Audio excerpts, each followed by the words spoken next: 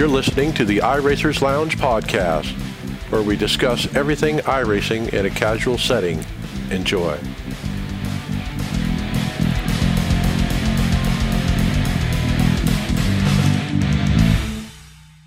Welcome to the iRacers Lounge. I'm your host, Mike Ellis. iRacers Lounge is a podcast for the iRacer, where we talk all things iRacing in a casual setting. Joining me are the usual characters, Brian McCubbin. Good day, everyone. How you doing? David Hall. Hello. And Tony Groves. Good evening, gentlemen. Hey, and Greg was going to be here, but he's stranded on the side of a road in a big 18-wheel truck.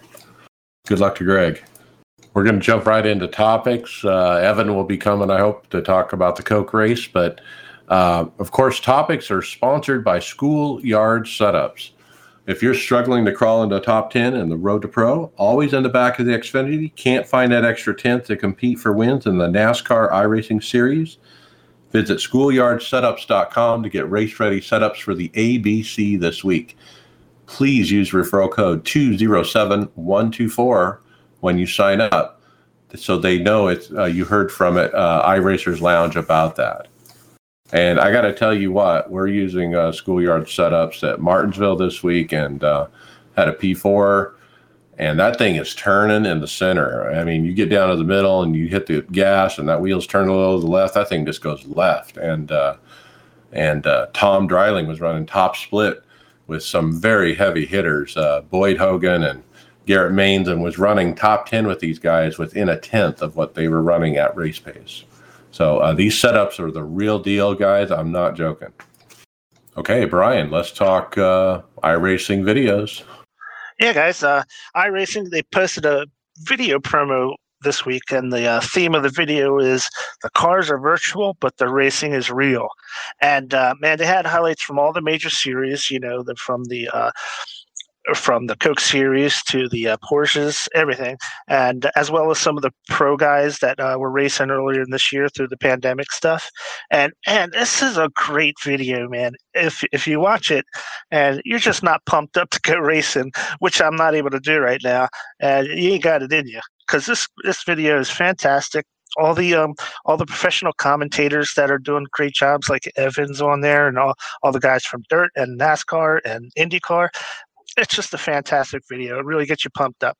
And I advise sharing this video with anybody who might think about getting into iRacing, because, man, it's going to change some minds if they watch it. And it covers all the different genres of racing, too, you know, from NASCAR to road racing to dirt and rally and everything that's involved that you know, encompasses iRacing. So a really cool video, like you said, and really fun to watch. First-time winner, Ashton Crowder, final time at turn 4 to his first win in the eNASCAR PK. And the Monster Mile in 2020 is tamed by Nick Garrett Lowe. Gonna look to the bottom. It is not gonna be enough. And Ryan Luza is gonna go back-to-back. He steals the win at Thunder Valley. Welcome, the voice of iRacing, Evan Pasoko. And with that, we'll bring in Evan Pasoko. Hey, thanks for joining us. Hey, guys. Thanks for having me again after yet another wild week of action now as we're finally down to the end of the year. Boy, it was quite a race. Leading up to the race, we had the hype video.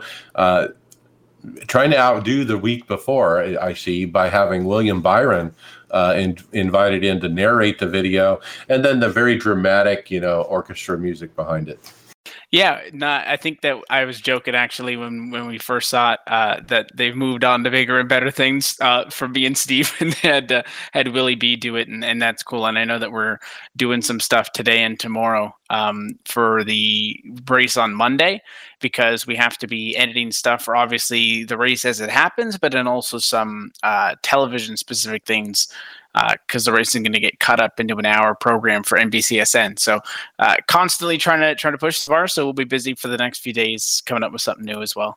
Okay, very good. Well, let's jump right into the race. Boy, lap one was kind of a different take.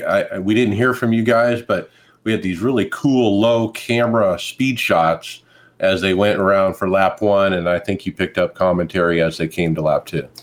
Yeah, we especially now that that camera shake is in there. I think that those stationary shots or the static shots are super cool. And we do our full throttle segment or whatever, but we've been trying to mix in kind of those statics off of the restarts or onboards or something for at least the lap or so off of a restart, unless something crazy happens, and then we kind of have to jump in. But trying to give people some more of that kind of natural sound is something we've been really working on. Okay, lap 4, it was Bob Bryant taking the spot from Bolin Graham up front. Lap 8, the pass for the lead. Keegan Leahy needed no help on the outside. He was up to P1 early and expected him to stay there most of the night. I mean, he was strong. He had a lot to say before the race on social media about checkers or wreckers kind of thing. Lap 13, Graham Bolin takes the lead, though, from Keegan Leahy. Yeah, and at that point, we're kind of thinking back to Texas, right? Or back to from Texas, but thinking back to Kansas, drawing the similarities between the two, where that race started with some green flag runs, and it looked like that we had some of the playoff guys up there, a couple of spoilers in the mix, and you're right. I mean, Keegan probably should have gotten a win maybe at Texas, if not, or at Kansas. I keep calling Kansas Texas. He should have gotten a win with the week prior at Kansas. But obviously that race doesn't end well for him, and that's the whole reason why he's in this position, right? Is because it doesn't work out for him, and he ends up, down in the standings and whatnot. So this was another week where we're looking at it and thinking, Keegan has a good chance to win the race. I don't think that it was, looking like that he was going to outright, because you mentioned Graham was right there. He was having a great run. There was a couple other guys up there as well, but at least early, like he did the week before, Keegan was looking good and he had the speed. And it turns out to be the early yellow, not the craziness late, but the early yellow that just put him on the back foot for the strategy, and he really couldn't bounce back from that. Yeah, and let's talk about that. A spin by Alex McCullum. It was a checkup by him. He was trying not to hit Michael Grigula, and Michael Guest couldn't check up in time. So McCullum does a 360, gets going again. It was pretty impressive. Nobody really hit anything. But like you mentioned, Bobby Zalenski did tell us after the race, the people that stayed out on this caution kind of got screwed with a bad strategy decision, trying to, save tires for the end. Yeah, because they had 4 additional sets of tires, right? So a lot of guys were thinking, I want to save those late in case we have restarts and whatnot. And honestly, I thought that the cars pitting were going to be the ones wrong. I thought that the correct call was to just stay out. Because I didn't think that, the 13 or 14 laps, whatever it was going to be enough to get it done. But, we saw shortly thereafter off of the restart on fresh tires that it was, right up through the field for Bob Bryant as he came coming through, and that kind of put Mike Conti on the lead foot for those guys. And at that point you're thinking, okay, the guys who didn't pit, they're kind of behind now, but they'll get back up there. And honestly, they never really did, right? Those guys who started the race up front, and then eventually kind of fell back due to the traffic, struggled to get back up there. The Keegans, the Bolins. I mean, Graham got back up there late and wrecked, but it took him to the very end to get back into the conversation. Busa, Chandler, I mean, those guys kind of fell off. It seems like just once they got back in traffic, half of them just never got back to the top 5.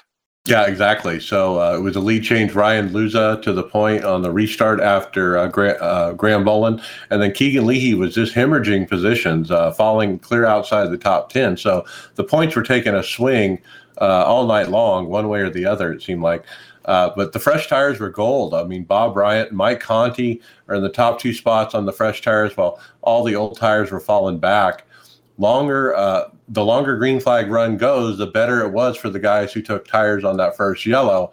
But to get a yellow now, it's going to be a tough call. The top 11 had pulled away. So yeah, they checked out, right? I mean, we were kind of talking how, and we didn't see it for the rest of the race where nobody was really able to pull away. That was the one time on the difference with tires where they had kind of checked out.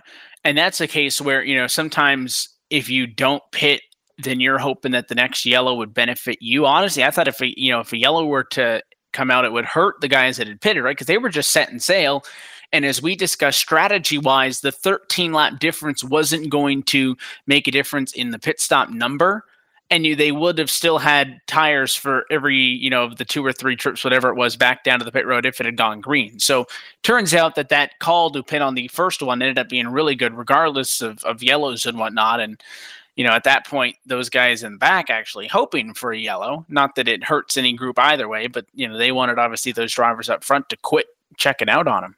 Yeah, exactly. So it was Bob Bryant, Mike Conti running 1-2 up there.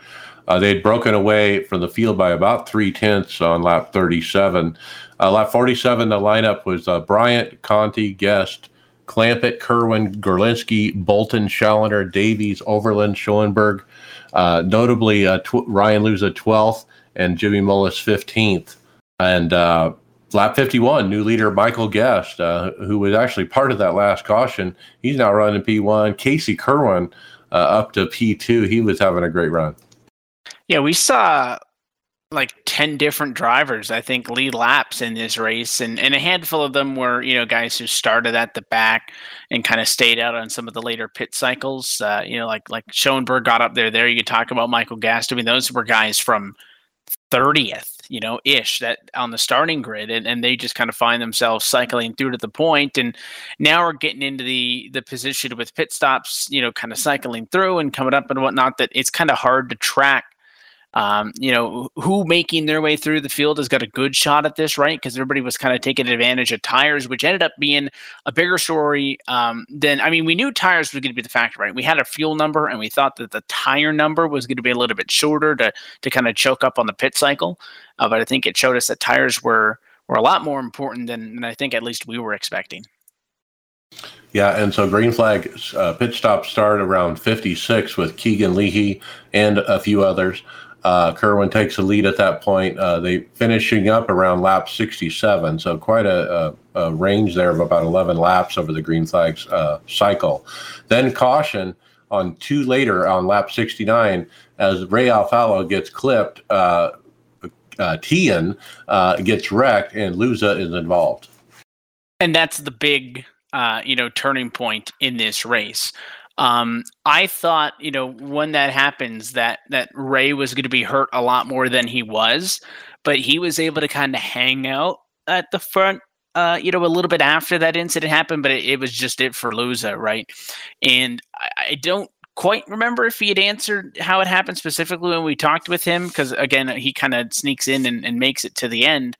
And gets in, not to spoil the end or anything, right? But Luza ends up with a spot in the championship 4, and that's not a great finish in the race for him, as he kind of fell back and was mid-20s. But I don't know if he was trying to, like, if he didn't know Ray was pitting, or if he, didn't know, or if he was trying to, because Callender was slow, right? So he was, I don't know if he was trying to get to the inside to get around him.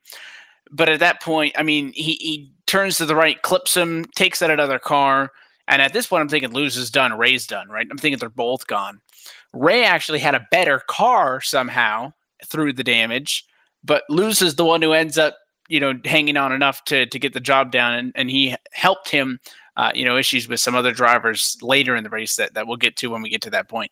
Yeah, I think, Challenger is checking and Ray sees that and he starts to check. And then, of course, it's just one of those chain reactions. And, we did hear from Ryan after the race, and he said he didn't know those guys were pitting at all, and he wasn't ready for it. And he was 3 wide, and he was digging hard. So, yeah, I'm surprised. I think he was surprised that he was able to, carry on to the Final 4 after being involved in this particular incident.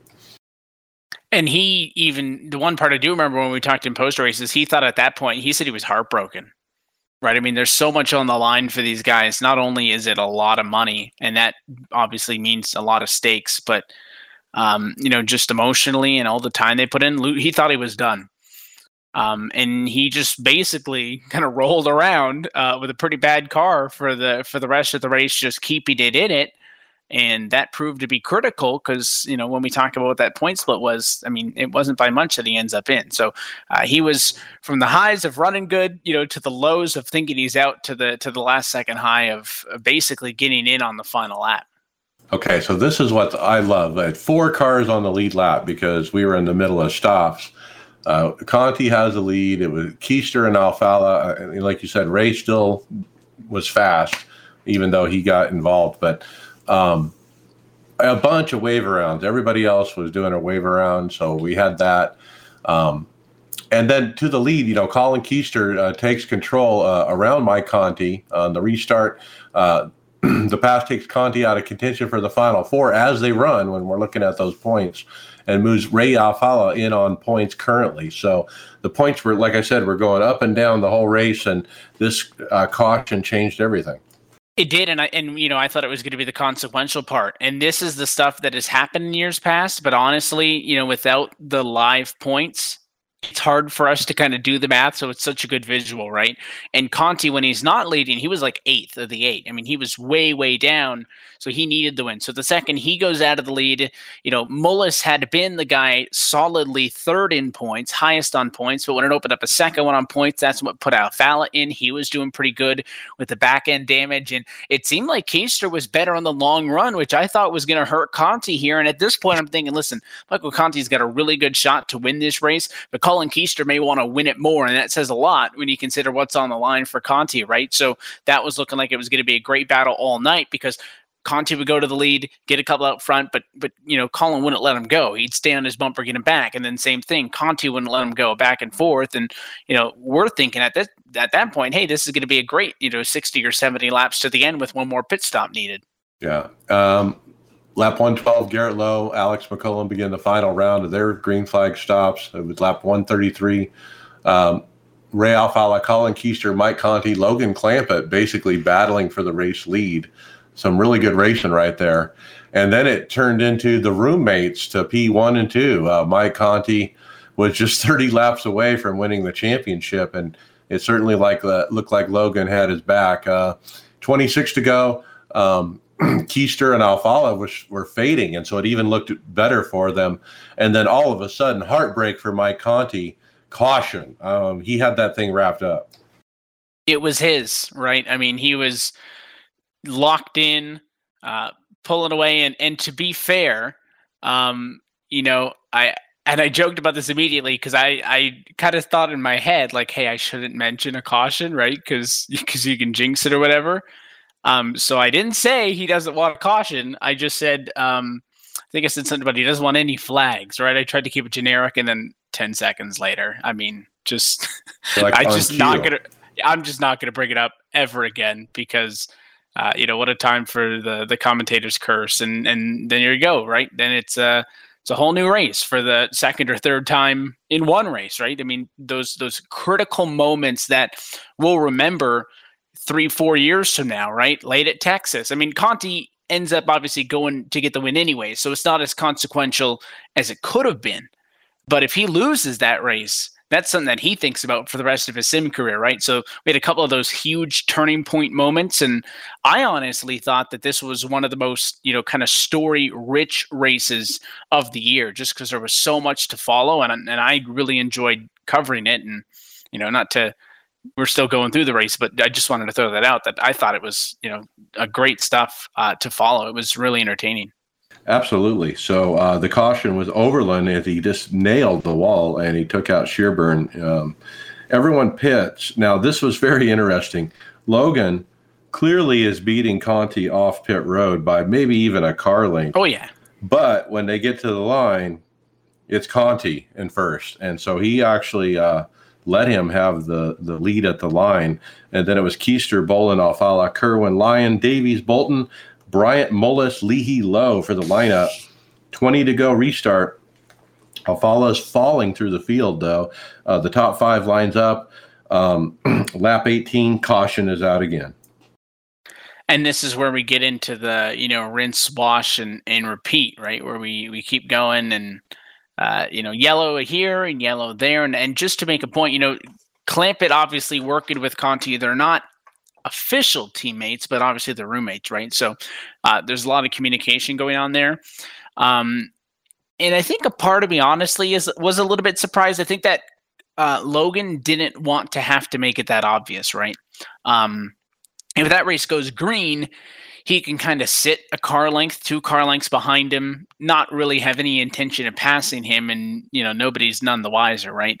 But then they had to get into the point where I think it started to tiptoe a little bit towards manipulation, and I know that the Cup Series has rules against that. Anything happens, right? You can't penalize Conti. He's just running his race, and Clampett's the one kind of being the blocker. But it wasn't just on pit road where it was obvious, but everybody kind of knew at that point what was happening, because on track, Clampett was, blocking for his dear life for second here and there and trying to check up guys on the restarts, doing everything he can to help out Conti. Yeah, that was interesting. And we'll talk a little bit more about that a little bit later here. Malik Ray was the reason he actually bobbled and then there was a chain reaction, and Dylan Duval gets tagged and spun. And then you guys interview Logan right after that. And he didn't help himself with what he was saying there. I mean, he kind of said verbally, yeah, I'm helping Mike, but he said it in a roundabout way, I'll say. Yeah, I think he said something about I'm not going to incriminate myself, or I'm not going to just say it, but everybody knows what's happening, right? So, I mean, like I said, if it had gone green, then we could have been like, I'm sure Logan wasn't too pressed on letting the 8 car win there, because he could, like I said, fast car, just sit behind him. I don't think anybody would have been like, he could have easily passed Conti for the win. Conti's really good at that point. But, once that happened on pit road, I think they kind of showed their cards, and that kind of tipped everybody else off, 3rd, 4th, 5th, 6th. You're seeing that. And specifically, an incident that happens a little bit later, Colin Keister saw that and did not appreciate it, because everybody real quickly got pretty sick and tired of the 99. Well, I've been in that position. When you have teammates in front of you and you're 3rd or 4th, it's a little bit harder than if they're working individually. If they're working as a team, it can be harder. So it was definitely interesting. 13 to go, restart. It was a caution a lap later on the backstretch. It was Eric Smith. He came across the nose of his teammate, Michael Garigula, and spins hard into the wall. Not sure what happened. We talked to Mike on the interview there. He didn't know. It seemed to happen going down the straightaway too, so not sure. Yeah, and I didn't get a chance to see if Eric had posted or tweeted anything about the incident, but I think I mentioned that's the cardinal rule, right? Don't take out your teammate, and Michael, I think, was pretty clear. We talked to him, and he's like, I don't know what to do. So curious if Jim shot those guys a text after the race and told them to straighten it out, because I guess you get both cars on TV, right, in one shot, but that's not an ideal way of doing it. And Brad Davies was up to 4th for this restart with 7 to go. Now he's teammates with Conti, and was thinking maybe he's going to be able to help too. Garrett Lowe pits for tires here. He's 30th. Somebody said on the radio, "You're going to win this race now," but he didn't.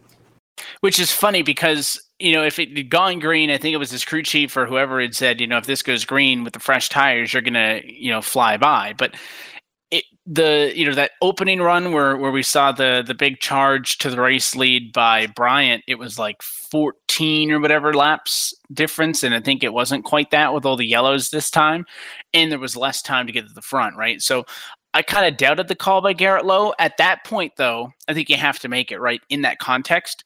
The funny part is, though, with all the wrecking that still had to happen and the green-white checkered attempt and whatnot, I think if he had actually stayed out, he would have gotten more points and just kind of maintained his position if he had just held it, because he only got back up to 22nd. And I think his difference on points, if he wanted to be in, was a little bit tighter than that. Somewhere, I think it was only 6 points off of Luza, who gets the final spot.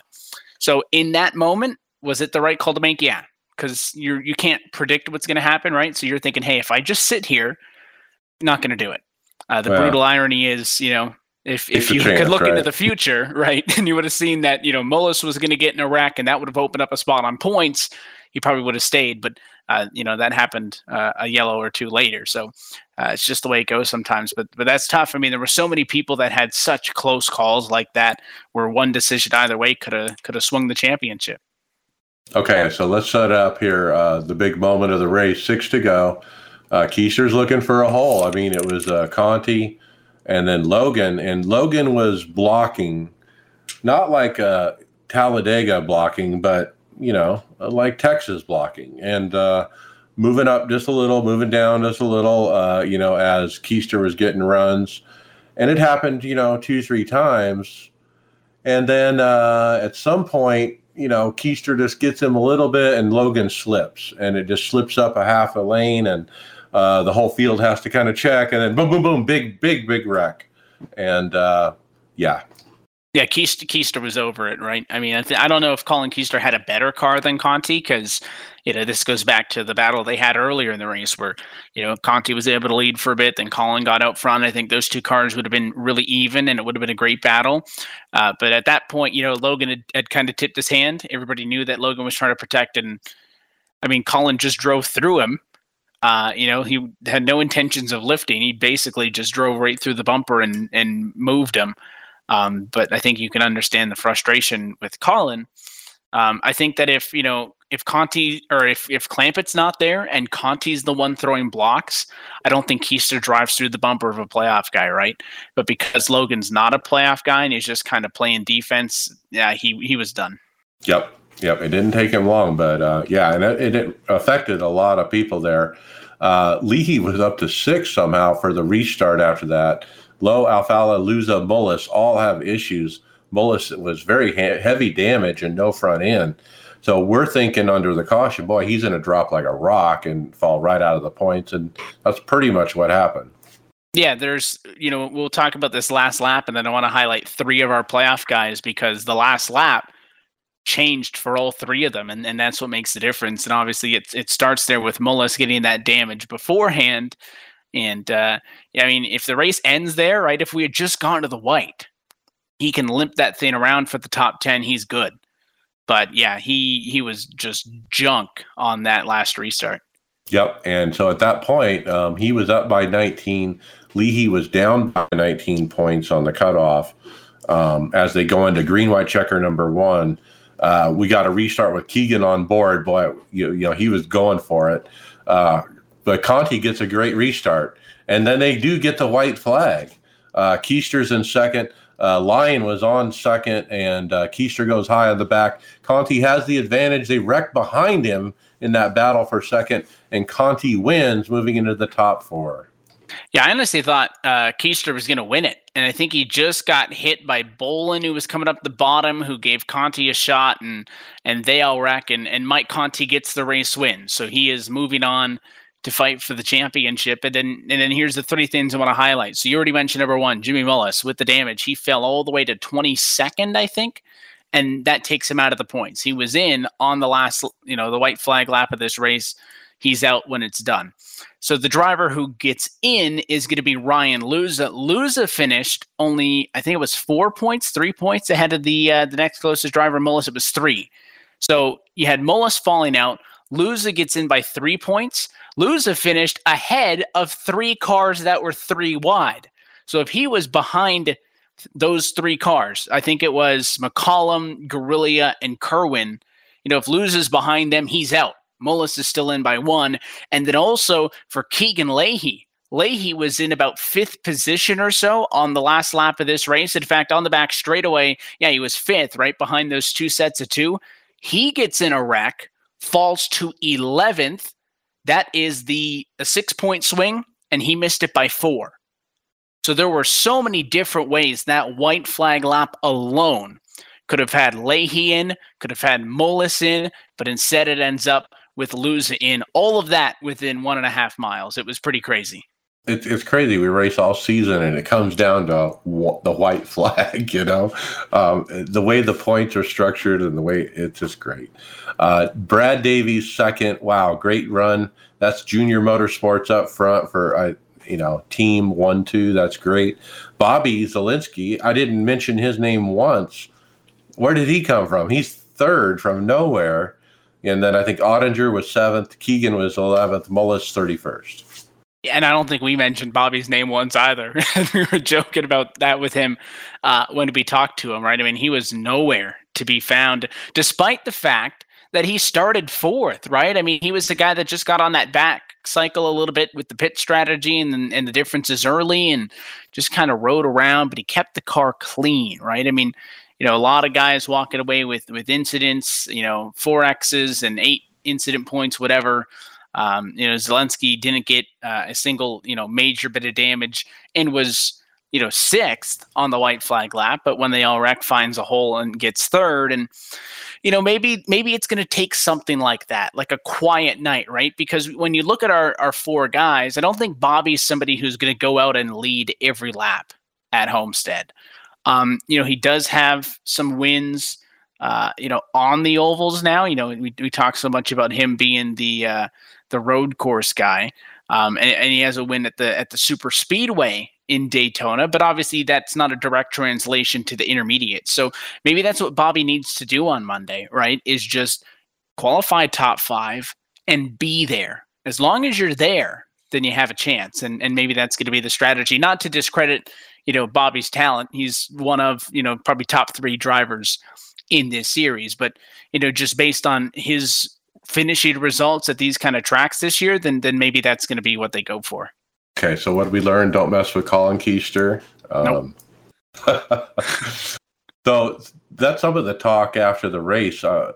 Post-race, I was on the Twitter, on the tweet. Kevin King, who's been around iRacing a long time, he posted up, "You block, you pay. Then the field gets destroyed when you get sent." Impressive. Well, there's been a lot of that, right? And it's, you mentioned, it wasn't blocking, it was Texas blocking. I think now we can just call it cup blocking, because that's how you have to drive these cars. These are not the cars that you break at Texas with anymore, not the cars that you lift, at these intermediates or break at these intermediates with. It's all about the positioning. And, fortunately, Conti had somebody to do his dirty work for him, which was a little bit less consequential because, like I said, I don't think Colin would have driven through Conti if Conti was throwing the blocks, but maybe Conti goes through a block and spins it out across somebody's nose, right, and takes himself out of the race. But that's what this point structure, as you mentioned, makes these drivers do. So I think it's a little bit more of don't hate the player, hate the game. Yeah, and it's always bittersweet to see people like Jimmy Mullis and Keegan Leahy, tweet out their thoughts after the race of what could have been. They both, like you said, if things had just gone just a little bit different in the white flag, these guys would have been in. So many, like all 3 of them, if the finishing results had gone 5 positions this way, 5 positions that way, could have been Leahy in. It could have been Mullis in. So watch for those 2 guys, right? Because they're going to have a point to prove where if we had our top 4, I would have probably, if they were in it, Leahy and Mullis would have been probably 1-2 in some sort of order. If I had to, give you a mock-up of how I think it finishes, they're both out. So historically, with this current format, you've had to win the race to get the championship. But I think that your championship 4 still need to kind of buy into that mentality. But at the same time, Mullis and Leahy are going to have a point to prove. And honestly, I don't know how much better it will make either of those guys feel if they go out and run good. Leahy probably has a real good look at winning that race. I don't know if I'd rather, being him win the race and then be like, see, if I just didn't wreck, out of turn 4, I'd have $100,000 right now. If I'm Keegan, I'd almost rather run awful so that I'm not haunted with what could have been. Because especially as we've kind of touched on all year, with how much respect Keegan raced Zach with last year, I think he deserved some luck, right? And he didn't get it. And that's it's the way it is in racing, right? I mean, a lot of the time there's no justice. He's the Denny Hamlin of iRacing.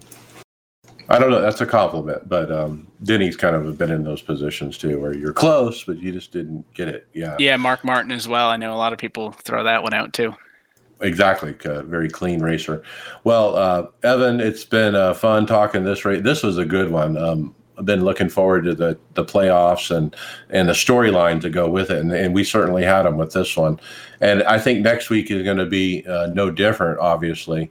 So Monday night, Tuesday's the election, so I guess it's Monday night is a good idea, I realize. Yeah, so we moved it up a day, which is funny because I run a league on Mondays, so my league stuff had to get pushed to Tuesday, so that I can be there. But yeah, so we're Monday and we're an hour earlier. So if you're trying to tune in, don't forget we're going to be on Monday the 2nd, and it will be an 8:00 p.m. Eastern time start instead of 9. So a day earlier and an hour earlier. Full broadcast, as always, on all the iRacing and NASCAR social channels. eNASCAR.com is the easiest place to find it, and there's going to be a ton of content, I'm sure, from Steve and everybody over the course of the week on there. And then I don't know the exact timing yet, but I know NBCSN is going to have an hour-long version of that broadcast. I don't remember if it's either after the Cup Martinsville race or it's after the Cup race at Phoenix. I don't have confirmation on that yet. I'm sure it's out there, but if you missed it, that'll be a good way to catch up as well. I think it was right after. I heard right after the Phoenix race, they're going to showcase it.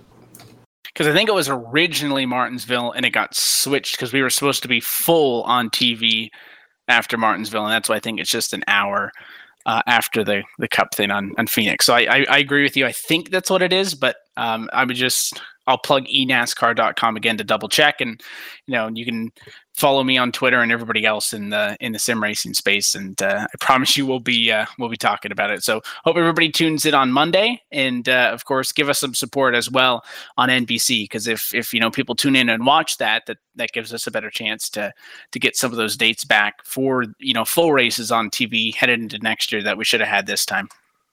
Yeah, and it's coming. We're getting to that point. It's been a good year for Coke Racing and broadcast and everything that's happened, and looking forward to this final event. It's going to be a heck of a race. Conti's got some momentum, but Bobby has just been there every week, and Ryan Luza had some crazy luck, but then there's Silent Nick just kind of waiting in the wings. So lots of storylines. Yeah, I mean, Nick is somebody who I think gets overlooked so much, even by myself, right? And you mentioned Silent Nick. He's probably, speed-wise and one of the veterans in this series. I mean, he's got a real good look. Because like I said, I think Bobby is going to need to have a good car and a little bit of good timing. If it's strategy, if it's luck, whatever it is to get the job done. You got Conti, who I think has got a real good opportunity to just go out there and win the race. You talk about Luza, who can easily win at Homestead. We've seen that in the past, but he hasn't been great, right, in the second half of the season. So he needs to turn things around and kind of get back to his old form. And there's all those different stories coming together. It's going to be an awesome race. I think that obviously with it being the same points as you have in Cup on its surface, our schedule's shorter, right? So we can't, do it ideally. My favorite playoff format in NASCAR was always just the 10 race chase. Points on through, so you don't get, the best car all year is not out from one bad week, and Keegan probably deserves to be there. He's, I think, that guy. But one thing that I don't think anybody can deny is it is damn entertaining to watch. So 4 drivers and $100,000 to the guy who finishes ahead of the rest of those other 3. You're not going to want to miss it. All right. So one more time, Evan, can you come on one more time and we'll talk Homestead next Thursday? We sure appreciate you coming on this year and talking racing. It's really been a blessing for our listeners to just get some, race review of what we've seen. And it's kind of nice to digest it after the fact. Yeah, absolutely. I'll catch you guys on Thursday, and hopefully, everybody enjoys the race, and I hope that it's an exciting one. I think it's been for what a wild year it was, right? Not only on the track but off the track. I think we deserve a good finish. So I hope everybody tunes in on Monday, and I'll chat with you guys next week. All right, very good. We're looking forward to it. Thanks for coming on. Yep, see you guys. To the outside to fight for second as there's contact behind. 3 wide for the race lead to turn 3. Here comes Colin Keister to the outside of Michael Cox Conti. Conti gonna get a push from Bolin. The 17 spins. They wreck behind, and Michael Conti wins and goes to Homestead to fight for a championship. All right, David, you got to pick us up back into stories. Yeah, we've got a guy that posted a message asking if he could get rid of some of the reverb on his engine sounds. And staffer Greg West, who happens to also be a kind of a colleague in the podcast world, pointed out that if they're getting reverb in their engine sound, it might be that they have the LFE settings turned on, and you only want those on if you actually have a bass shaker. David Tucker, sound engineer or sound man, also pointed out that your LFE should be separately connected, rather through your speakers, not by a Y cable, which is something that just splits the same signal. And if for some reason you wanted to run LFE effects through your speakers, you can change it in the app INI. But an LFE or a bass shaker is basically a subsonic type of effect. It's not actually a speaker, and so some of those frequencies are way lower. And when you put those signals, you mix those signals in with regular sound, it can actually cause some weird effects. I don't know. It causes effects I actually like. I'm actually running it the wrong way, as they call it. So I mentioned this, I think, last week briefly, but they made a change on Wednesday, I think, and it affected me on Thursday right before the recording. But basically, there's a app INI setting where you can flip a switch and set it back the way it was, and that's what I did. But I have LFE turned on, and I don't have a one of those things. I just have a big old subwoofer behind my seat, and that LFE is feeding that subwoofer. And yes, there is reverb, but I like it. It adds to the rumble of the car engine.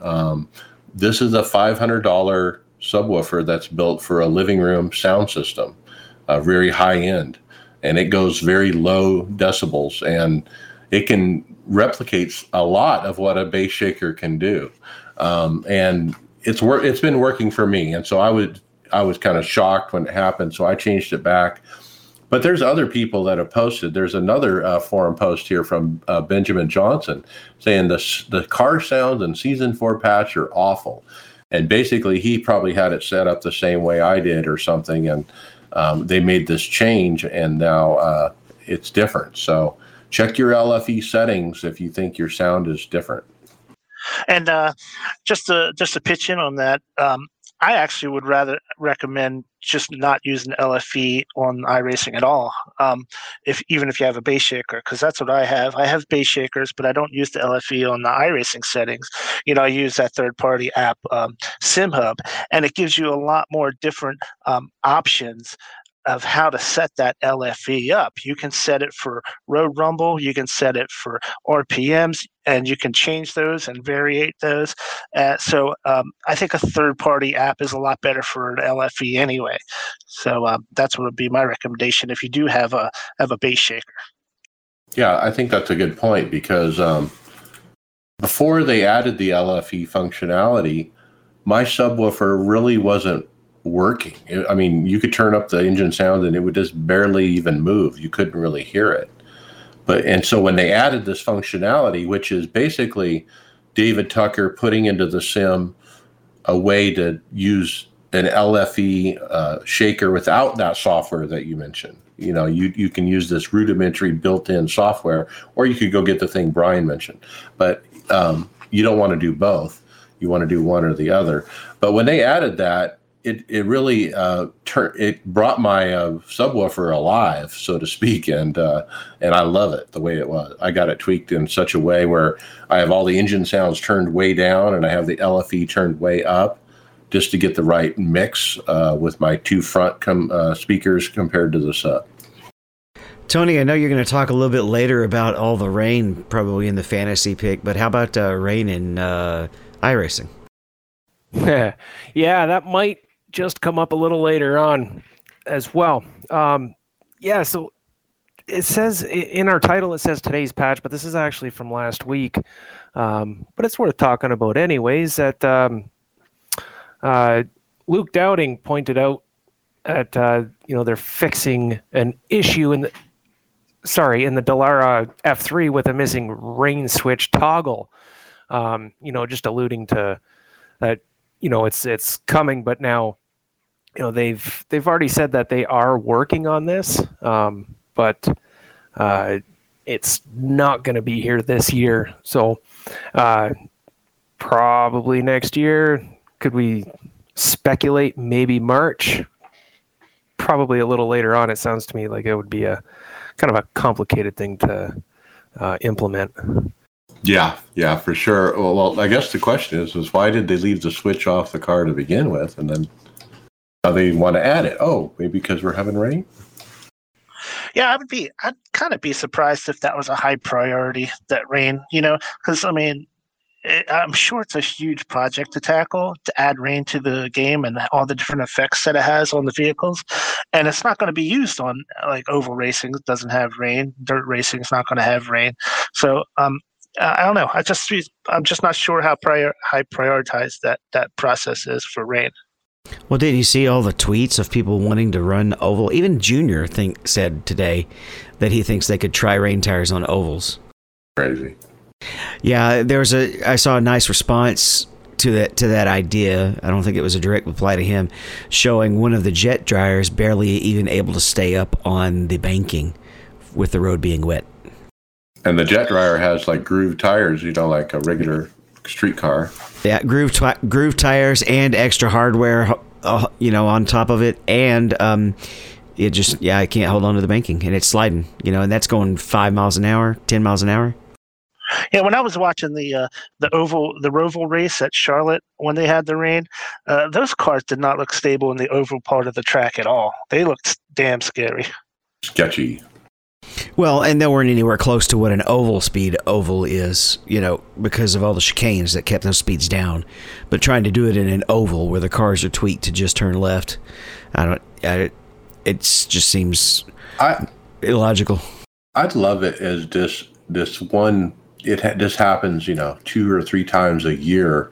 You're at Martinsville and it's green, and all of a sudden you're getting drops of water on the windshield, just a few, and maybe a little more. And then all of a sudden the caution comes out. Well, we got caution for rain. Oh, it looks like it let up. Okay, we're going back green. Just something like that. Just some random weather event. That would be great for an NIS race that already had about 125 caution laps last night. That would be. We really need another caution. So I just wanted to jump in here, like when Junior was talking about racing ovals in rain, he was more alluding to a situation like we just faced at Texas, where it's very, very light, like a mist. The ground is just getting a little bit wet. He said like situation like Charlotte at the Roval, like you could never do that at a normal oval. It would have to be just a really, really light rain. And for iRacing to kind of mimic that, I don't think that would be I think that would be just, well, what's the point? Why don't you just have no rain at ovals in iRacing? All right, let's just have it for road. Let's keep it simple, Yeah. And also, you're speaking about it being a priority. Well, one of the things that probably has to be a priority is the fact that multi-groove racing is gone since Tire Model 7. Yeah, and that's the next topic. Brennan McGee put up in the forums a lively discussion suggesting that multi-groove racing has been absent in oval racing ever since the release of this V7 tire model. Tyler Hudson did chime in that it's been frustrating for everyone, including some of the pro drivers. He said it's a complex problem, but assures everyone that they're working hard on correcting the issue. So I like it. It's an acknowledgement. Hey, we see this too. We're thinking about it. We're trying to figure out what to do. And I would definitely just say thank you for working on this before putting rain in. Exactly. There's a priority, right? My question is the tire model too close to accurate? Because there's not a whole lot of multi-groove racing in Cup class anyway. Well, Yeah, I know. The main thing with the Cup cars, it's just that package you can't pass. Right, that is true, yes. To pass, you have to have time off the throttle, period. This package sucks, but we're stuck with it. So who's ready for some Saturday night NIS racing? No. Well, Eric Papineau is, because he enjoys NIS racing. He posted this in the forums. He really likes NSI racing, but the times that are normally scheduled are just really not the best for him. And he proposed that iRacing add a Saturday night race to the schedule. And even in the forums, he posted up a 30-day poll. If you guys want to go to the forums and check it out, you can put in your 2 cents whether you think a Saturday night race would be good in NIS. Now, are there 5 fixed races, if I'm remembering right? 6 of one, 5 of the other. There's only 4 open. Maybe it's something like that. They're not. Yeah, they're not equal. Yeah, there's 1 more fixed. So yeah, I would be happy with a Saturday night open. Yeah, there's 5 fixed and 4 open. So yeah, if you just add 1 open, I don't think that would be a big deal. Just having 5 and 5. I know, and it looks like the votes are for yes. We should do it. 59% of the people who voted say yes. 20% no. 21% said maybe with more conversation. And it doesn't have to be Saturday night. It could be like an earlier afternoon, like even a 4 p.m. or something. My thing is historical. I mean, we've had these time slots traditionally, historically, for years now. And now you want to change them, How many years have we been doing this? Well, is it going to break anything? Is there really a con other than tradition for tradition's sake? Well, for the glory of the stats, but you can't even look up good stats, so I guess not. Yeah, I think it would be less of a problem if they just added the 1. Keep the same days that everybody's been used to for years. So should we talk about daylight savings time now? NIS? Which is coming this weekend, right? I was going to say something about that. So the running bet is, am I going to miss an NIS race next week because of time zone? Well, next week you would be there early, right? Next week you would be there early. But here's the thing, David, you and I were talking about this the other day. Yeah. What happens with NIS is some races move with our time zone to where they stay the same for everybody who shifts. Some races don't. And so for Mike, the opposite is the case.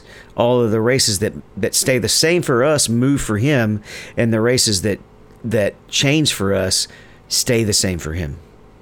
Yeah, it makes crystal clear for me. Yep.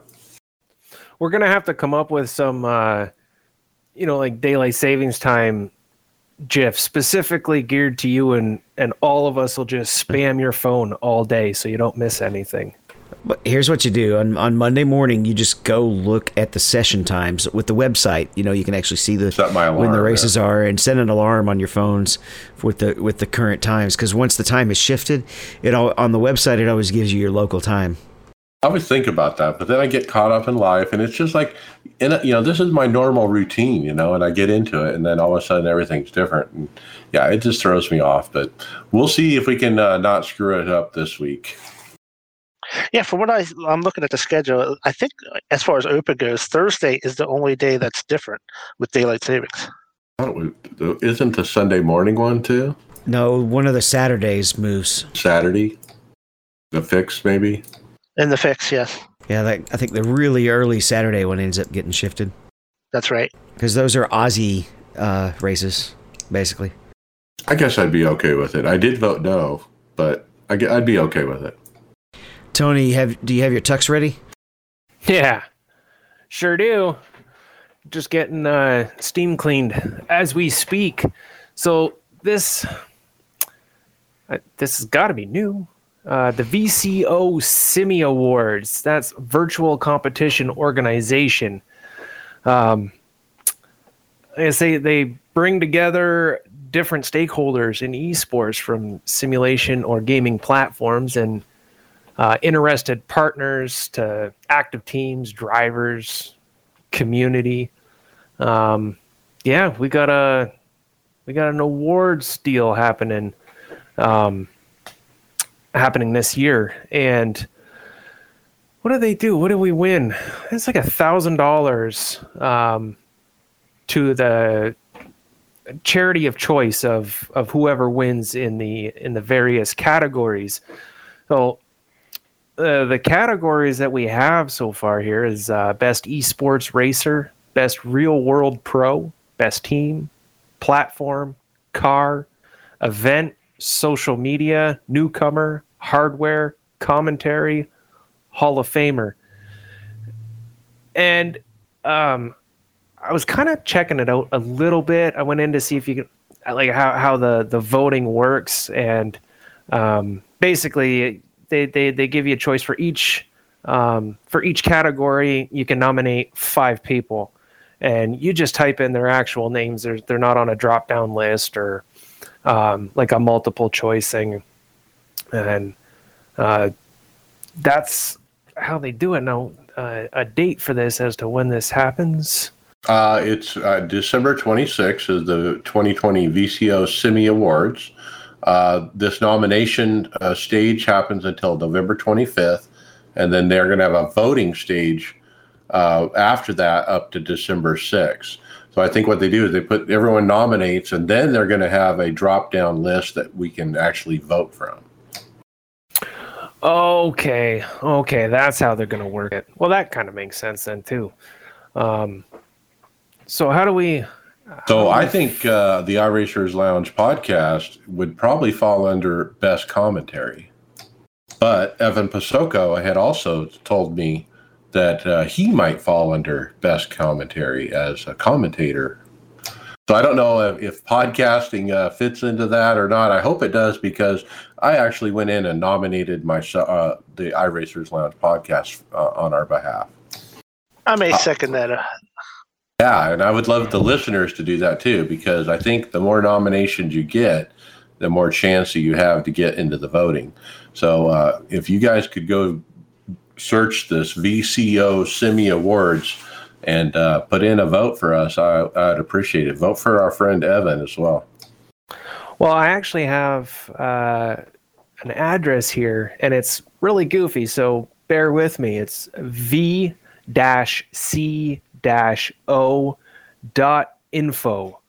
and then /simi-nominations will take you right to the voting. But if you search VCO Simi Awards, it'll probably be a lot easier, a lot quicker, or v-c-o.info should get you pretty close to it. Yeah, and this was fun for me to participate in, to go through the nominations. Some of the nominations, like best car, well, guess what? I put the 87 NASCAR Legends car was the best car of 2020, easy. And then the best event, well, I picked that event that Kyle Larson got in trouble on, Mother's Day evening. What was it called? The Monza Madness by Landon Castle. So I thought that might be the best event of the year. Best hardware, what did I put? I forget what I put. Is this new hardware, you think, or just anything that's out there? I don't know. It's not a very specific category. It literally has 2 words: best hardware. Yeah, I would say anything that's been out, even if it's a little older. I'd have to throw in the 217 as a competitor to that 87, because even though I haven't bought it myself, it's made racing in both the IMSA series and Le Mans series better. And then, like, best platform, well, duh, it's iRacing. But I struggled with other ones, like Hall of Famer. I mean, who do you pick, you know? That's kind of vague. Do we have enough history yet to really start making a Hall of Fame? Exactly. And, I would, for Hall of Famer, I would probably put Ray Alfala, I think. And then best real world pro, I guess that's also a sim racer is what they're looking for. But, there's so many to choose from there. You got all the IndyCar guys and the NASCAR guys who did so good this spring during the virus stuff. And you got Max Verstappen and Lando, and there's so many people. I think I put Lando. Well, the highest I rating is in Oval is by a pro driver, right? There you go. And like Tony said, there's multiple boxes. You can nominate multiple people. And so I was going into this quick to try to, see what it was about, but it'll take you, 20, 30 minutes to go through if you're going to fill it out. And, so check it out. It's kind of fun. And I hope we get involved somehow. We got Mike Morley up on the chat voting Maximilian Beneke for Hall of Famer. There you go. So I wonder if anybody's going to vote for the Corvette C8R for the best new car. Well, it does have its own series. I don't know if that'll help or not. Well, it's kind of a series. This is a special competition that's being put up by Corvette. And when you actually go and open the official rules, it feels like I'm looking at some kind of legalese contract. As you look at it, and it's a whole bunch of legalese. The grand prize, is a Corvette C8R watch, and the way I basically can understand this is there's going to be a certain time period of time trials, and in that car. In that car, it's going to go from. I'm sorry, I had it pulled up. I'm going to have to click back because I lost it on my page. It's happening now, I think, and it goes till November 21st. And that's right. Where they're going to have a race on November 21st. Yeah, the race will consist of the top 40 drivers, as well as 10 celebrities who are not eligible for the prize. It actually started on the 26th. Yeah, I had the wrong page open. So yeah, you can run as many times as you want, and then the top so many qualifiers are going in and can race for a watch. That's the top prize. And then there's some runner-up prizes, which is a helmet with a custom Corvette racing decoration. That's worth about $500. Only, though. Yep, that's right. It is U.S. only because Greg was like, I'm going to run it. And then he's like, I'm not going to run it. That's a bummer. It's U.S. only. I don't know why, but yeah, if you want to get involved, you got to get in the time attack for that particular car. And he said, to avoid confusion on the time attack, we disabled the Corvette time attack during the qualifying period. We will turn it back on when qualifying is complete. So I guess if you go on the new UI, you'll see it. Pretty cool. Moving on, we got an email from a listener with about a previous story about the supercars. And it was Alex Stelbovics from Perth, Western Australia. He going to impart some knowledge on us about these supercars. So I'm going to read a little bit about what he wrote here. In the mid-90s, we had a couple of oval tracks we raced, but that series here was using past Xfinity cars brought in from the USA. Supercars have never raced on any oval series down under, unfortunately, although they would perform right up there in Cup, I do believe. Fuel injection, they're not carburetors. As for the Holden, they were our beloved family saloon cars in Australia to your Chevys in the USA, but were often more compact and lighter bodied from the 50s through the mid-2000s with better handling. And since the late 70s, took a distinct European design and handling car, the Holden Commodore, with a muscled 5-liter GM V8 through to the late 90s, and in the 2000s, a 6.2-liter LS3 Chevy V8. The V8 Supercar series has been predominantly 5-liter V8 since the mid-'80s and exclusively so since the late 90s. A real tragedy that the GM arm from the USA decided to shut down our beloved independently designed Aussie car manufacturing here down under.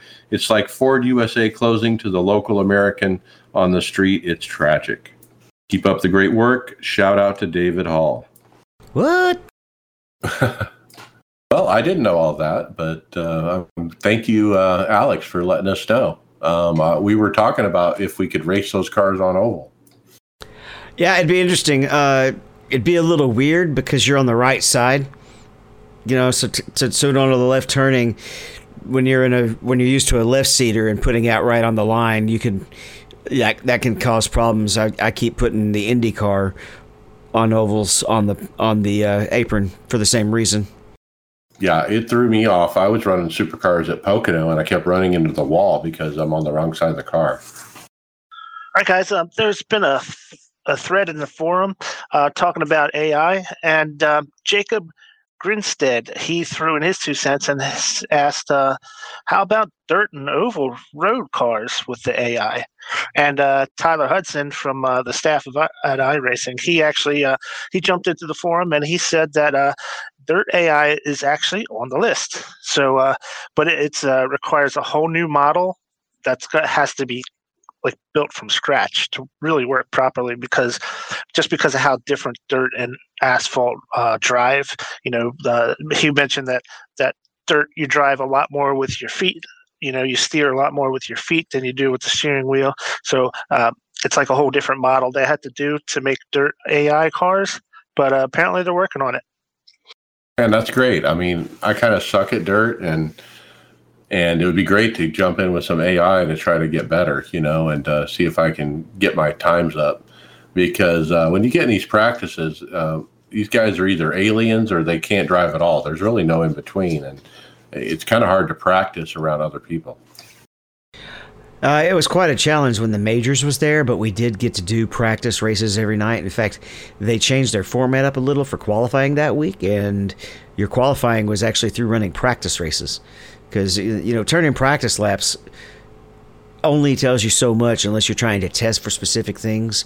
When you're just trying to build track experience, I've always found it better to run a few practice laps and then just go ahead and get a race in. That's why I tend to run. When I run A-Open, I almost don't care about the results as much as being able to stay in the race and just understand how the set's going to drive. Right. Yeah, I think Dirt AI would be really good, especially when you get to the cars that you have to tweak setups on. The 305s are fun. You can jump in them anytime because it's always a fixed setup race. But if once you jump from the 305s to the 360s or the 410s, you really have to start learning how to use your do changes on the car to make you faster. Otherwise, if you use a baseline setup, you're going to get blown away. And AI races would be pretty good for learning how to do that while in traffic. And there is a difference between how that dirt handles if you set it to 100% to start at 100% versus if it gets driven to 100%. Having through heat races and such and LCQs, etc. Back to the pavement side, we have a recap video. It's about 2 minutes long, and the majority of it was basically showing each winner of the race as well as the final victory. Who was the champion? Sebastian Job. Sebastian Job. Yeah, that's right. So it showed him at the end. Definitely nice and dramatic, and it's always really neat when you see something like this that compresses a year's worth of season down into 2 minutes. It almost gives you this kind of surreal feeling. Oh yeah, I didn't really follow this series because I worked on this day, and it's fun to watch this because I did miss some great racing. We probably should have covered it a little bit better, but this video really shows us what we missed. It shows you all the great highlights throughout the various events, and then who was winning, as they went from week to week. And, you start seeing the same names as they pop up in the video. And sure enough, Sebastian Job is the one who brought it home. I love that they use European announcers for that series, too. It gives it a sense of credibility for some reason. I don't know why, but it just seems more credible that way. Yeah, it does. So, Tony, how's your relationship at home? Mine is great. And there's a very specific reason why. Hopefully, Natalie Decker will listen to this show and get a little insight. So, anyways, she's tweeting that her and her boyfriend's relationship is absolute bliss, except when they fight over the iRacing. So there's only one way around that. You build 2 rigs. I mean, I had the same issues, and we're back in bliss. What can I say? You found the answer. Natalie needs to figure that out. Yeah, she put up on the twit, hey, I swear my boyfriend and I only fight over iRacing. Yeah, which I fully understand. I've been in those shoes. Yeah, there is really only one solution to that problem. Got to have 2 rigs. She needs one of them double-decker rigs. Oh. Zing. Yeah, that I'm dumbfounded on that one. Just speaking, I'm just going to move on to the next topic. Manual blipping or auto blipping? We have a post from John McCutcheon, and he's wondering whether people auto blip or manually blip. Then we get a recommendation from staff David Tucker that you shouldn't really turn many of the aids off until you've gotten comfortable with the sim. Now, I would bet a lot of our listeners have been, running for quite a while. For me, I generally tend to manually blip just because I've been told you get a little bit better performance that way. If you can do it correctly every single time, which I can't. So I do auto blip myself. It just makes it easy. I don't know. I for a while I did the manual blip thinking, I want it realistic. I want it to, but then you go grinding gears and you don't have the right RPM to shift gear and everyone going by you because you can't get it in gear. Yeah, I'll turn the auto blip back on. Well, the only car that I've really had to actually manually blip was the V8. When you downshift with it, you have to tap the throttle to get it to downshift, but you don't have to tap the throttle to get it to upshift.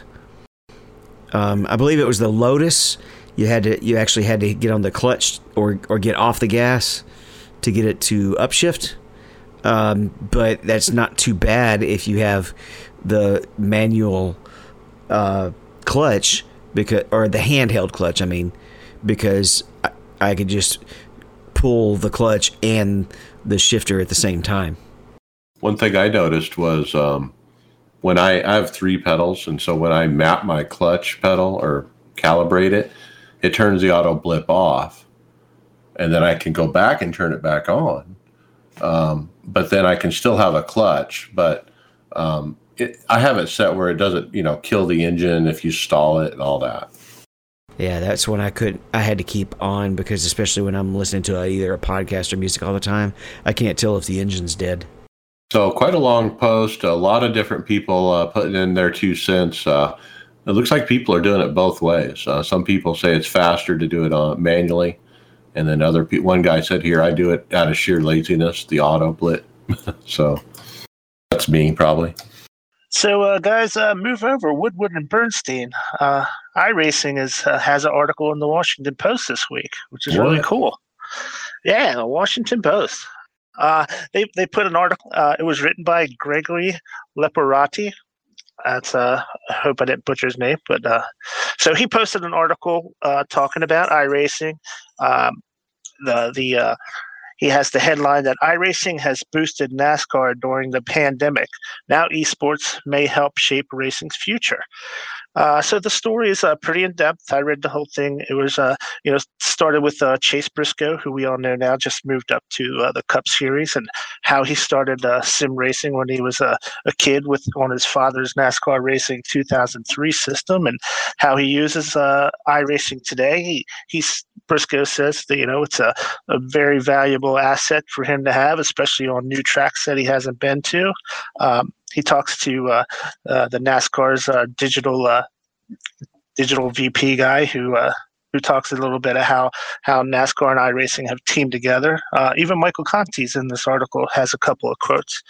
So it's a really interesting article. But one of the things I wanted to mention about this article is that it kind of rephrased the question. Like during the pandemic, when iRacing was front and center when the NASCAR series was on pandemic lockdowns, everybody was thinking what great things NASCAR did for iRacing. But this one kind of rephrases it what iRacing is doing for NASCAR.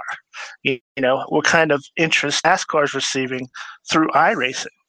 So I thought that was an interesting way that they approached the topic, and it kind of really emphasizes how important iRacing and esports in general, I guess, has been to NASCAR.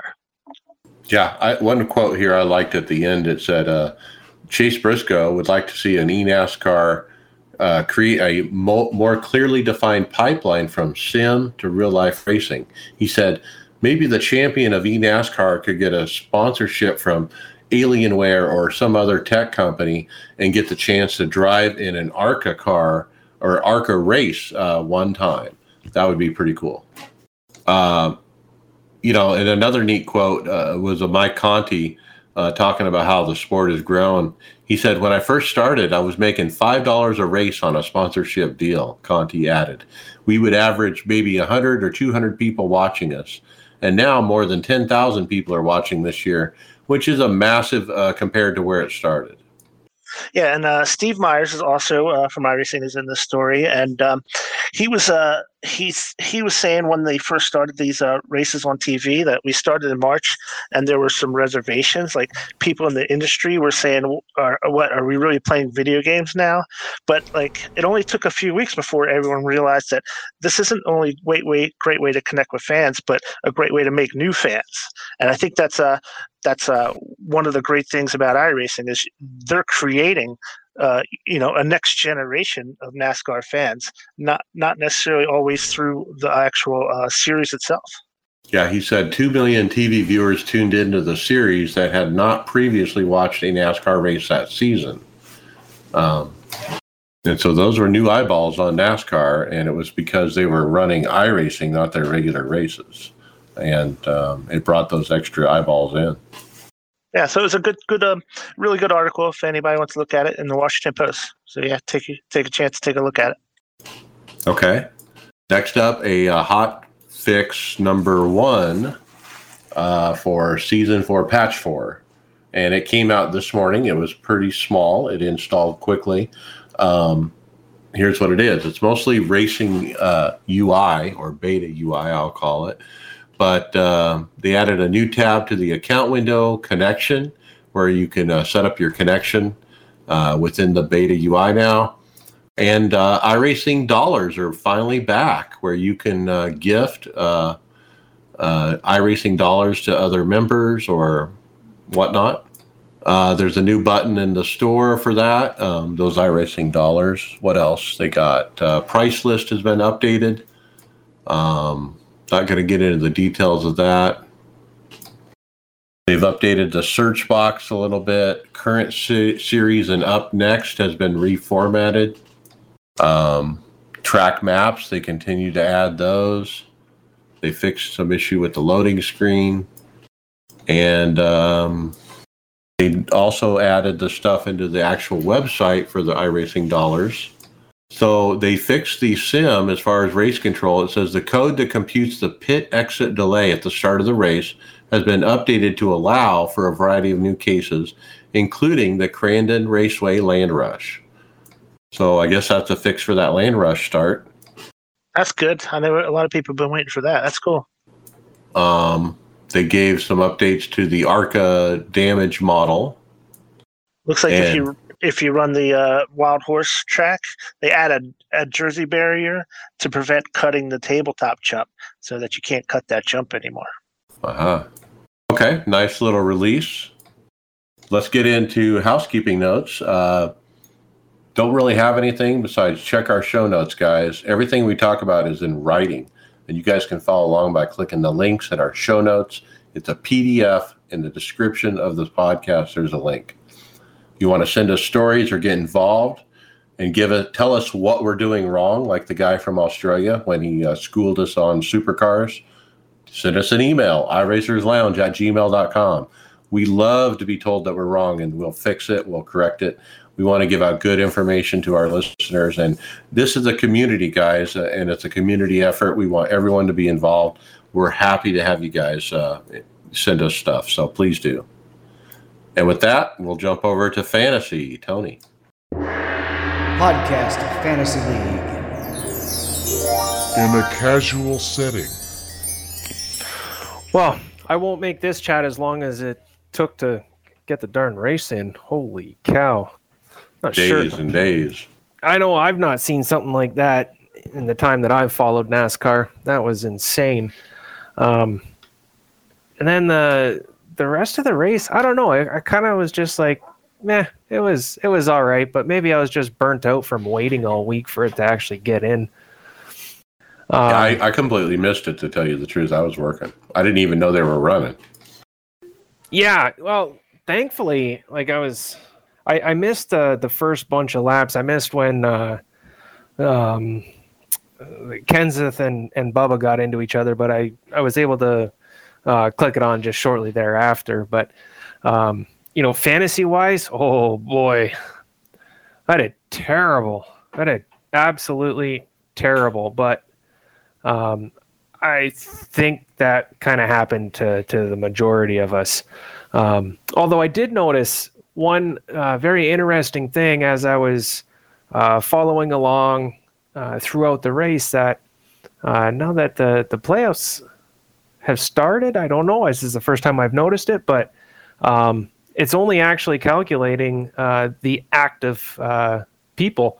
So I think we've got 16 or 17 that are still active, which is pretty darn good. I mean, we had over 32 sign up at the beginning of the year, and we still have over half of those guys hanging in there till the very end. So I plan on doing this again next year, and hopefully we can get even more people to join in. But just a couple races left. It's down to the crunch, and I'm still in the lead by about 100 points. Second place, Resdog, he's trying. He's doing what he can to get up there. I don't know. Time's ticking away. I'm not going to say it's in the bag, but I'm pretty confident that I can hold these guys off for the next 2 races. But I'll be very happy to see somebody take that over, because that'd be some great picks and some terrible picks on my part. G.I. Jojo's in 3rd place. Smiling Ninjas in 4th. Kerry Seol is in 5th. Justin Times 6th. Laird Racing is in 7th. Jedi McFly is still in 8th. Romance Girl is in 9th. And Team 207 rounds out our top 10. And I wanted to give a special shout out to my Aftermath buddy, Mr. Rochette. He was down very, very far not all that long ago, and he's got himself up into the 12th position. And he missed out on most of the season because he was following along in an old league that we had that nobody's a part of anymore. And when he got the memo, he had one heck of a hill to climb, but he's made his way up there. I mean, that's a valiant effort. 12th place. So on to Martinsville this week. Better be a good one. We don't need a 4-day race this time around. Let's just get her done one day. Have a lot of fun. Some door banging. Can't wait. Yeah, and Phoenix, and I think I'm off that day, so I don't know if I'm going to go out there or not. Maybe if we'll see if somebody. Usually, I get a free ticket from one of my friends. I'm kind of waiting for that. Oh,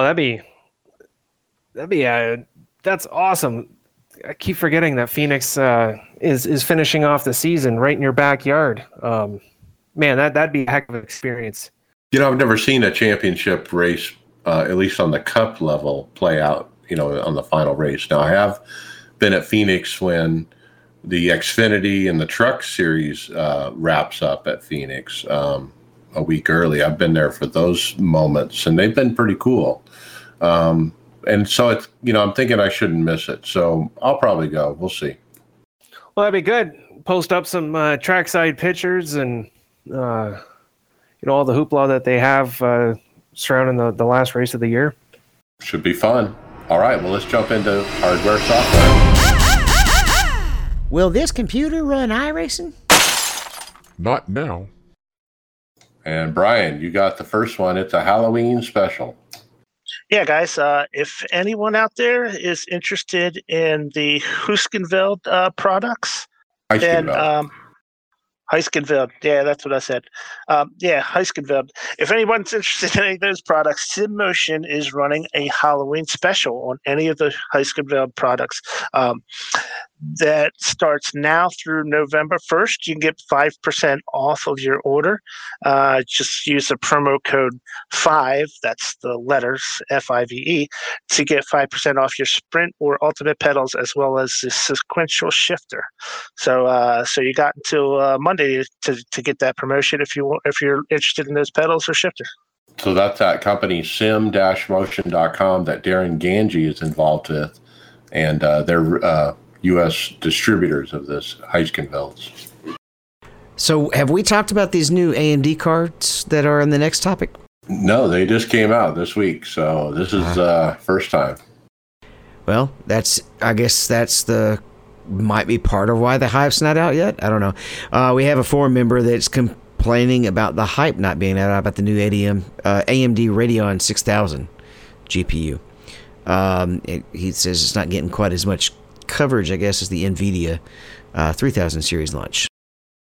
And other than that, I don't know that much quite yet about it, I guess. So these cards are pretty freaking awesome when you compare them to the NVIDIA ones from what I've seen here. And they seem to be priced a little bit better too. If you do a comparison between the 3000 series, like the 6900 XT, which is the top line one, is $1,000 compared to the RTX 3090, which is $1,500. Now, I haven't seen any direct comparisons as far as performance goes, but that's a $500 difference on their top cards. I thought we had a screenshot of the comparisons, but I did see. I don't know where it is, but I did see one, and these cards are actually better than just a little bit better than the RTX counterparts. Now, the middle one, the 6800 XT, $650. And if that would compare to the RTX 3080, which is $700. So it's a little cheaper, and it's actually a little bit better performance. And then the cheaper one, the 6800, is $580, the AMD card. And that compares to the RTX 3070, which is at $500. And from what I did read about those cards, the 6000 series compared to the 3500 series NVIDIA is actually quite a bit better card than the 3070 series.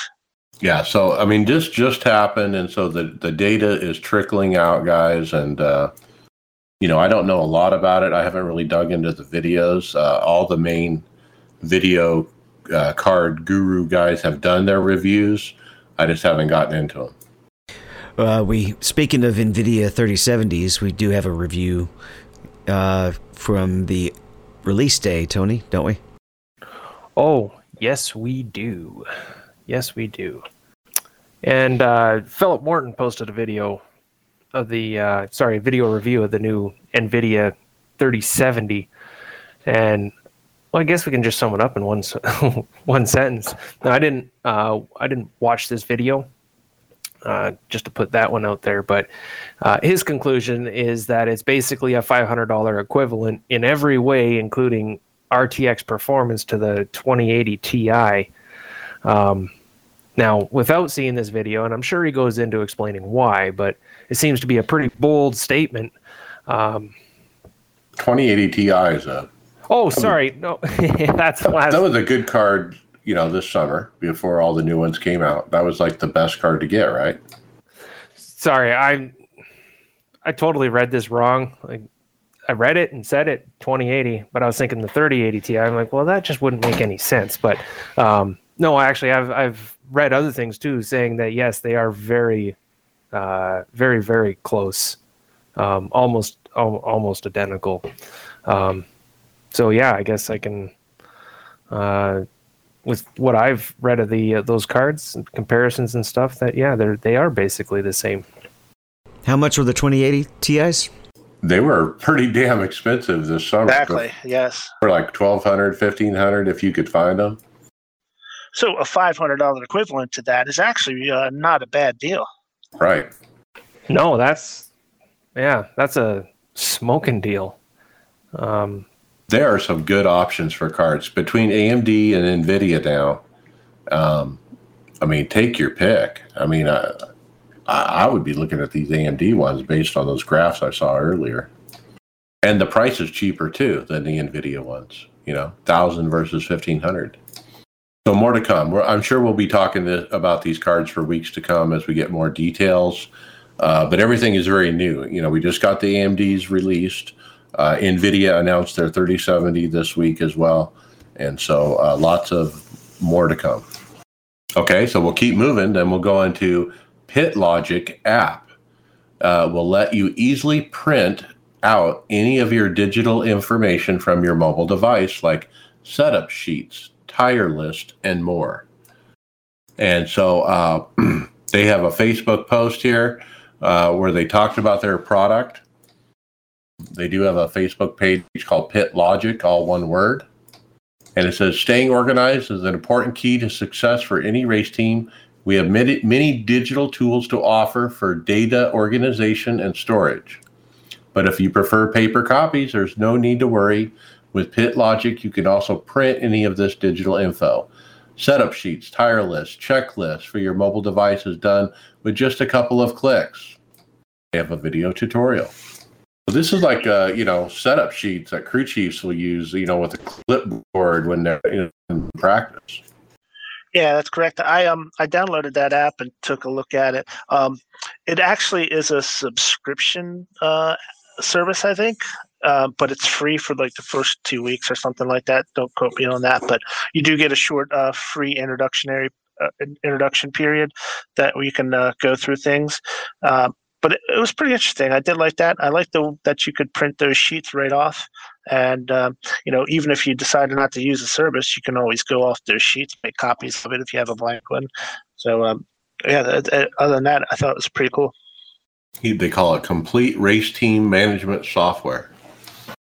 Yeah, some of those features would probably be more useful for an actual race team than something online. Right, and this might be geared for the actual race team. I don't know, but we found it. So, guys, we've been following this story for a little while. It's Proto Simtech, and they make the P2 pedals. And if you remember, that company is going out of business, and they just made an announcement that their batch 9, which is their second to last batch they're ever going to make for the P2 pedals or anything, I guess. But the next to last batch is released yesterday on October 28th.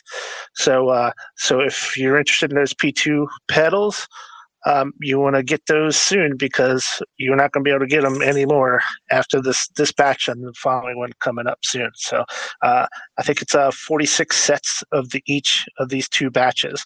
So that's all that's going to be left if you guys are interested in those P2 pedals. He's announced retirement before and extended it, so you never know with this guy. But a lot of people buy his pedals, man. He sells out real quick as soon as they go for sale. So this started yesterday. I haven't looked to see if they're sold out yet. Proto Simtech. All right. How about the Modem Sim chassis, David? This thing is pretty. That's the best way to describe it. It's a tube kind of curved archy frame, but it looks really cleverly designed in that so it looks a lot more sturdy than some of the other tube frames. Tubular arches. It's tubular arches as well as kind of a triangular connection design within it, which makes it even more stable. And it can also, I'm not sure if this one is actually motion or not. It looks like it can be upgradable to motion. It's got adjustable pedal box, adjustable steering box. Looks definitely very sturdy. It comes with a 12-year warranty, and they'll help you set it up. That's a nice little feature. Try using the schematics for the SimLabs product. Okay, but if you look at their website, which is modemsimulation.com, yikes, it's $13,000 Australia dollars. I'll give you a conversion. 13,000. And I don't think that's motion, guys. That's about 9,000 US. It's not. So that's just a stationary rig. And it is compatible with motion, it says, but that's an cost. Oh my. I mean, it is pretty, like you said. So it's got a nice artsy look to it. But I mean, really, is it? I mean, Tony, tell me, is this too much money? Probably. Yeah. I'll second that. Yeah, that's a bit much. Well, I was fishing around for a bunch of words, but none of them I can really say here. So yeah, I don't know. I don't get it. Yeah, I mean, how do you justify that cost? I just don't see it. I mean, the materials alone can't be more than $1,000. And got to paint it. They got to bend the tubes into a certain angle. Like I said, they're arches or arcs, I guess, or half circles. All right, let's do one more quick one before we get into results. Tony, the APX simulators.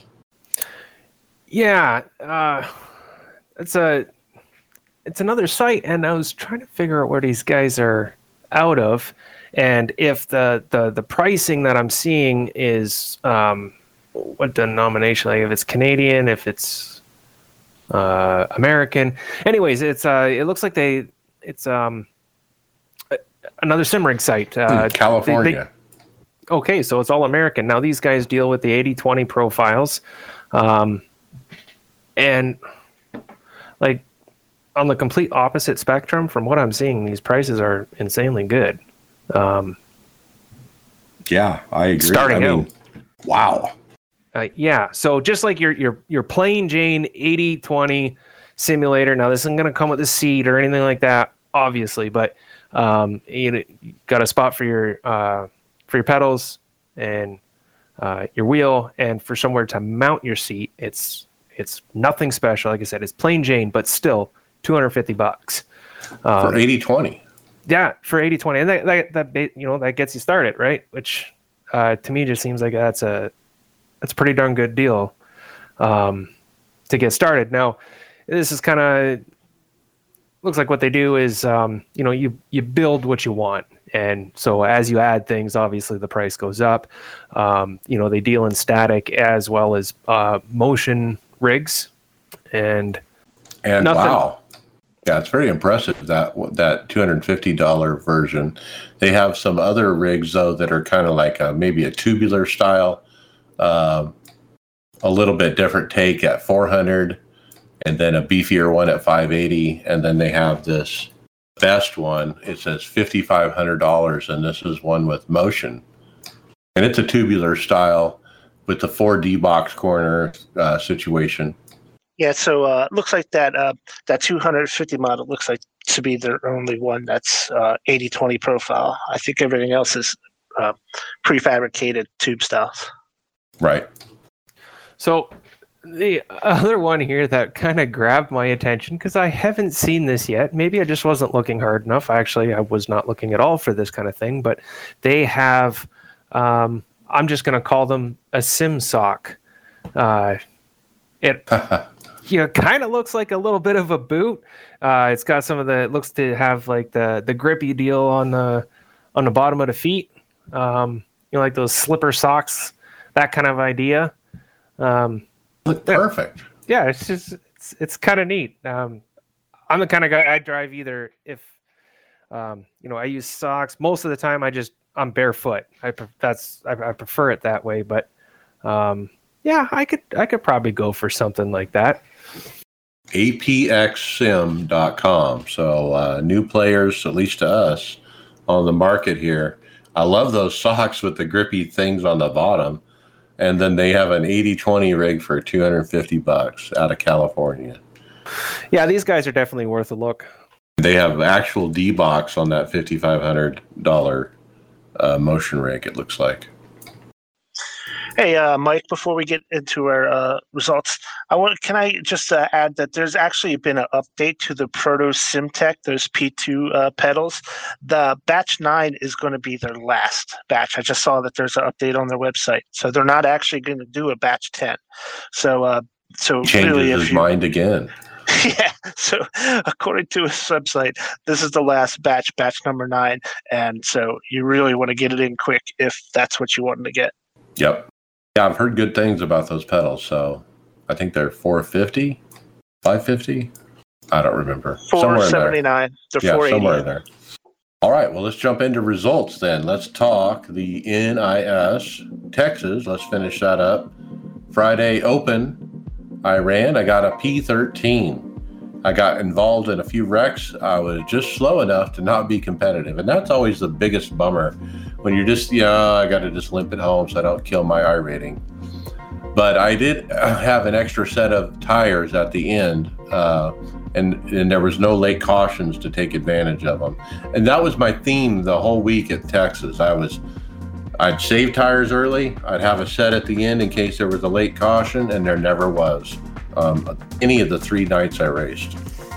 Tom Dreiling ran. He got a P16. He said he didn't have any speed all race. It must be how I drive the new Texas. He said, I'll learn onto the paperclip.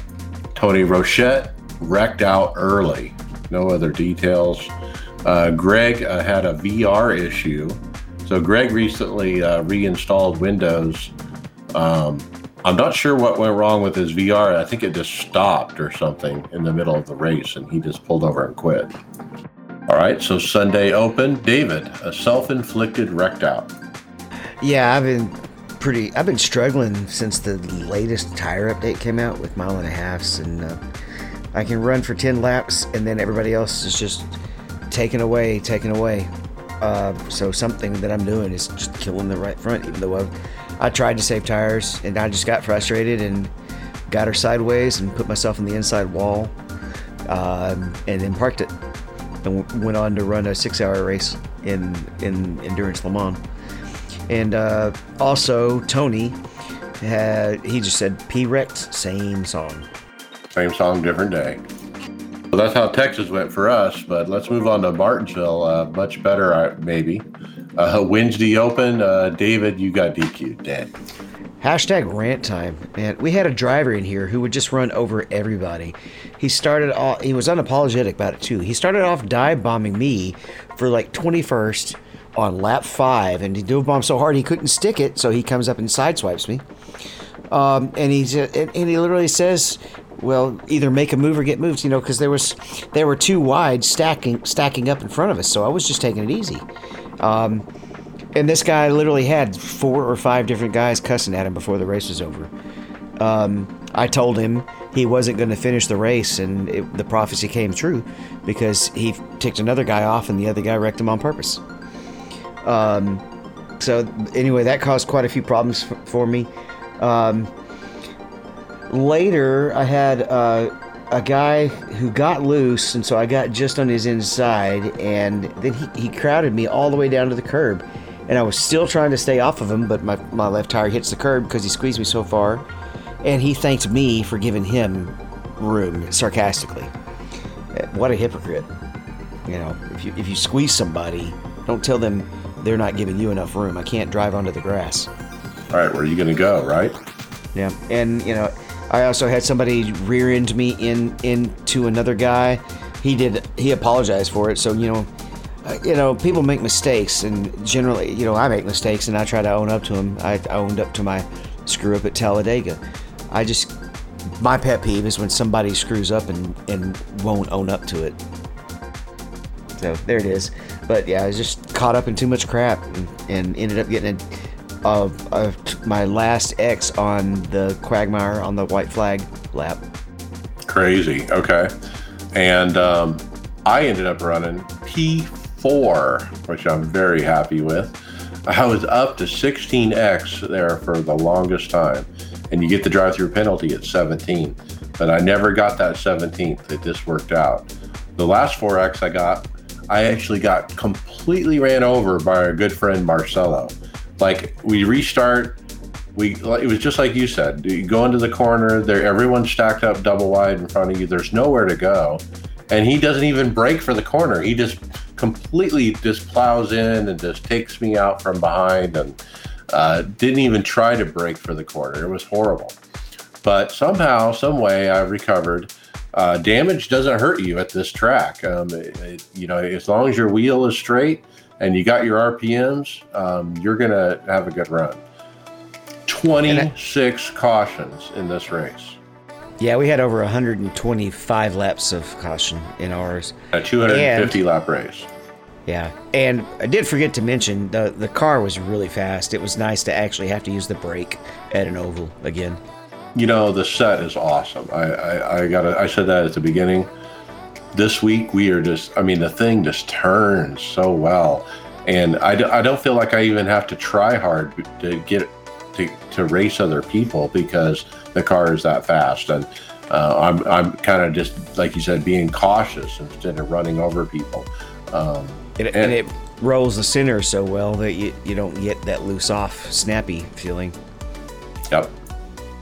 Tony Rochette, he ran with us. He got a P5. Great run for him. He said, hey, not wrecked, but was rear-ended about 4 times. This race was atrocious. 29 cautions for 144 laps. He says, I'm one and done this week. The set was great. Would have been better if we had more than 10 to 20 lap runs. And then I ran today with Tom Dreiling. Tom got DQ'd out. He was in top split with every heavy hitter you can think of. Boyd Hogan was in there, and Garrett and all those guys. I mean, all those guys that are going for pro and are pro, and so he was running 12th, then 10th, and then 9th, but he kept getting involved in incidents, and he ran out of X before the race ended, so he got DQ'd out. But he said it was a great set, and he was really happy with the speed. At one point, Tom said he was only a 10th off of Garrett Maines at race pace, and he said that was pretty darn good. And then I ran, and I got P17. Now, I ran better than that result. There were 28 cautions in my race. Had a great car, but was just caught up in different crap. I actually had to do a drive-through penalty when I went over 17X with 20 to go, and that really kind of put me back. I was running 5th, I think, when that happened. So, got a couple of good news stories in our official series adventures. Over in the IMSA series, Greg has been taking his road course talents into the sports cars now. And he took a P1 at Laguna Seca in a schoolyard setup. Then we also have Tom, and I was in this race with Tom, even though we were running different classes. He had 1 win and a few top 5s. He got his first win in the LMP2 car, and also his first win at Laguna Seca. And that puts his record of 24 different cars and 28 different tracks with wins. Tom is a talent, I tell you what. I was bragging on him today, in top split. I'm like, look, now's your chance to see how you stack up against the big boys. And I think he felt like he was stacking up. So I expect him to keep doing really well. What an amazing stat. 24 different cars he's won in. I don't think I've done that. My official, I ran the sprint car. I was 11 out of 16 after starting dead last. Got most of those spots actually in the first lap. I got up to about 9th, but faded to 11th. There was a late caution, and I was super squirrely on the restart, but somehow held on. That was pretty fun. That was at North Wilkesboro, I believe it was. And then NASCAR Legends, I was 7th out of 16 at Bristol. It was caution-free at Bristol. Can you believe it? I actually burned off the tires and was 4 seconds slower at the end, but limped it home. So there were people that had to pit with 10 to go, 5 to go because the tires blew. And I was probably really close to blowing the tire. I was so slow. But the people that saved tires early, man, they ended up front for sure. I just don't know how to do it. I'm not good at these Legends races that go caution free. Okay, and with that, let's talk league and hosted. Tom Dreiling ran Sim Auto Racing League, P9, said ran decent, got involved in a crash at halfway, damaged the right front. We are learning. And that was what he was doing with Adam, right? The SARA? Yeah, Adam had a good run, but I don't remember what his finish was. I think it was 5th. But yeah, those guys are rocking on the super late. And with that, let's jump to final thoughts. Brian McCubbin. Okay, so this week, or a couple days ago, HP posted on Reddit that the G2 headsets are getting ready to ship. So hopefully it won't be too much longer before I get my new headset and I get back into the sim. I'm still in the process of rebuilding everything on my rig as far as the motion stuff goes, and I'm a little bit OCD when it comes to wires and hiding them and and keeping them very well managed. And this system is really putting that to the test because there are wires everywhere. So I've been just dreading how I'm going to hide all these wires and get them all nice and neat, but I'll do my best on that. I'll send you pictures on how it goes. I've got a picture that could probably send you into a panic attack. Spaghetti. Now I say get it up and running. Don't worry about the wires. Worry about the wires later after everything's up and running. Then rewire it. Probably a good idea. Okay, David Hall, final thoughts. Continue to stream at Mixmage. That's with 1 M. Actually, there's 2 M's in there, but they're kind of separated. 1 X. Enjoying the racing. Frustrated with the big ovals. I don't know what's changed, but I've always historically been a long run guy, and now I can't figure out the long run. So it felt great at Martinsville to be competitive again. That's about all I have today. If it was easy, nobody would do it. Okay, and then Tony Groves had to bail early, so no final thoughts for him. Thanks to Evan Pasoka for coming on. My final thoughts is, man, I'm so happy to run good at Martinsville. P4, I was probably in position to fight for the win today if I had some better luck and not get involved in some incidents that weren't really my doing. And so looking forward to tomorrow night, Friday, when we can take another shot at it and just go for a win, at a track like Martinsville. Man, I'm excited that I'm running good. And I think it really has to do with the setups that, Mike Morley and his team over at the Schoolyard Setups have been, they're getting us a base. I don't know if Greg and David, you guys are changing it, but man, it's dialed in this week, and man, we're fast. So that sure is fun. And so with that, we'll see you on the track later.